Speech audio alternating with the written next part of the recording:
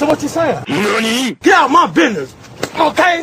We'll just jump right into it. Hey, if you're watching on any platform, Twitch, YouTube, Twitter, Facebook, Instagram, we're literally everywhere. Don't hesitate to reach out, like, share, subscribe. Our main platform is now Twitch. YouTube is our baby mama. And Twitter and Facebook are the ugly stepchild. But we love you all, and you're all in the will, just at different ratios. Support us the ways you can. I appreciate it. But let's get into the first topic. What's going on with Wells Fargo, bro? Oh man, so if y'all live under a rock or y'all just been so busy collecting unemployment or working. Oh, shade, stop. Oh, Eric. No, that's literally not a shade thing. I'm serious. If you were at home and you were collecting unemployment, I hope you stacked your money was what I was getting ready to say. No, and be really, this is serious. This is no cap. I'm not trying to gaslight anybody. I'm really sincerely hoping that you guys were in a position to be able to save some money. I know a lot of people made more money at home than they did working, which is an absolute shame that you could get paid more by the government to stay home than your actual job. But y'all know how we feel about that. That's a whole nother topic for another time. All that to say that Wells Fargo has traditionally been a big lender in the personal sector, and they have decided to close all accounts that are tied to personal lines of credit. They were ranging from $3,000 to upwards of $100,000, and these were revolving lines of credit. Hold on. Can you explain that real quick? What does lines of credit mean? So at the bank, you can go in and ask for credit. So some people prefer to use a credit card. It is essentially the same thing as a credit card, except cash. So the bank will give you a line of credit. It'll be a whole separate account attached to your bank account.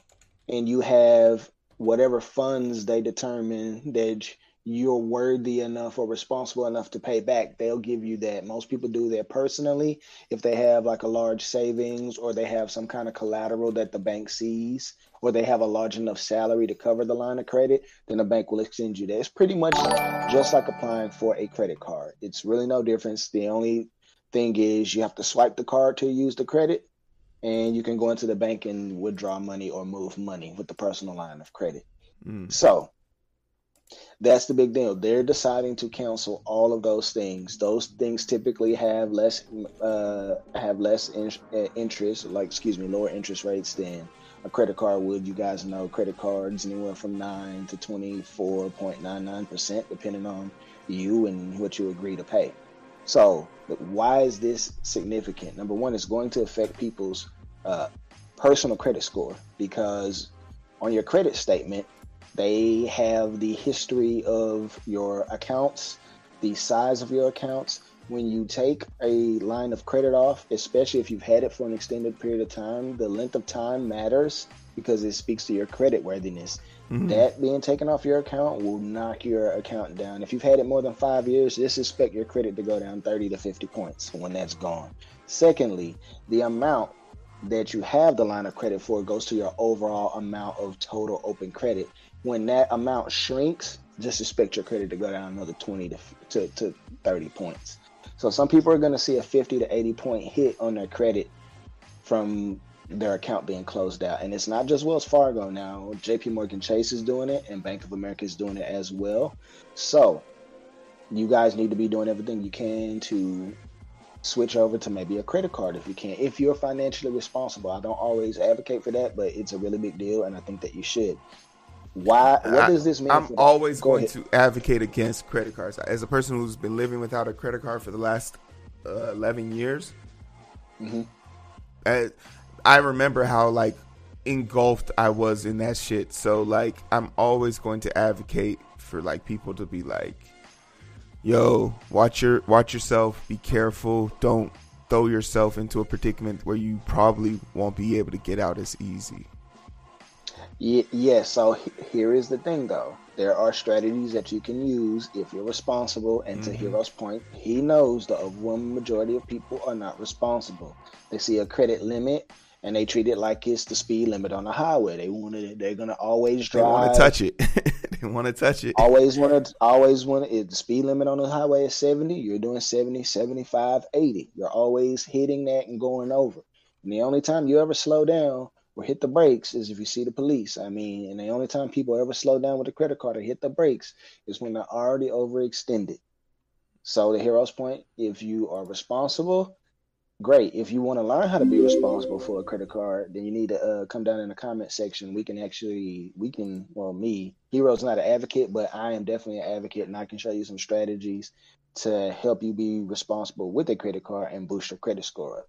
But for sure, more on that later. So what's going on now with these banks? What does it mean? These banks are saying, hey, listen, we don't want to lend out any more money, which means that they're holding on to the cash that they have. And why are they holding on to the cash that they have? Because they are letting us know something is coming. When the banks start shrinking the amount of money they're willing to lend out, it lets you know that recession is upon us. Secondly, Wells Fargo also decided to do what is called a reverse repo. Now, you guys are like, what are reverse repos? The repo market is basically the Federal Reserve Bank has money. The banks ask the Federal Reserve for certain monies. Why? Because they want to loan it out and make a profit. Yes, and with their profits, they fill their coffers and they pay back the institution, the Federal Reserve, that gave them the money. Well, what does the Federal Reserve get as a guarantee that you will pay them back? They have us. We are the people who pay back the Federal Reserve with our tax dollars and with the interest that we pay to the banks. So in the reverse repo, what happens is Wells Fargo had this lump sum of cash that they borrowed from the Fed, didn't think they were going to be able to do anything with it or make any money off of it or the amount of money that they wanted. So they say, here, Federal Reserve, you take this money back. In exchange for your money, we want treasury bonds for the money that we get. And what does that do? We are taking money out of our money supply. And when you shrink the amount of money in circulation, what does that mean? The prices of goods and services go up because there's less money in the market. It's real simple. It's a real simple supply and demand thing. And the reason why this is important is if the banks are being stingy with money being loaned out, there's a lot of businesses that rely on the banks giving this money. And who does it affect the most is the small businesses, the mom and pop shops, the people who are older and not as savvy and can't maneuver, and as Hero and I were talking yesterday, cannot adapt with the times.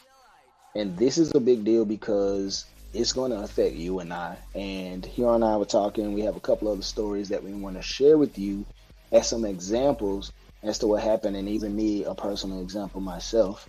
And then we'll get into the charts.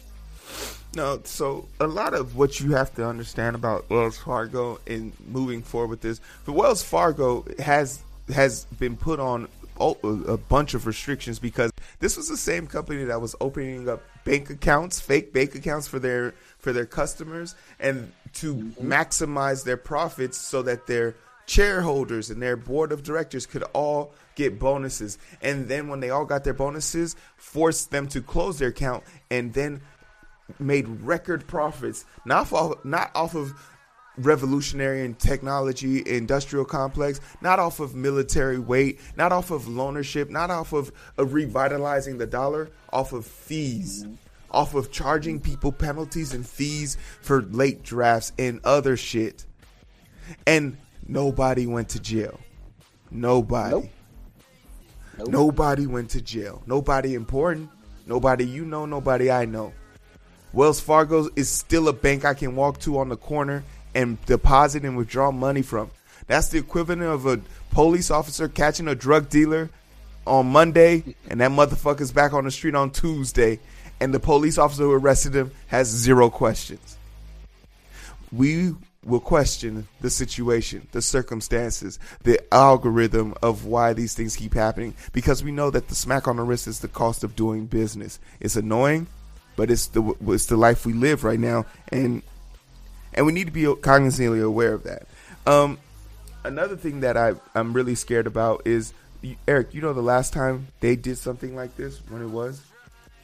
2008. And 2008 was pretty scary for a lot of homeowners. It was probably the reason why your parents got divorced. It's probably the reason why you lost your house, your job, and suicide rates increased exponentially.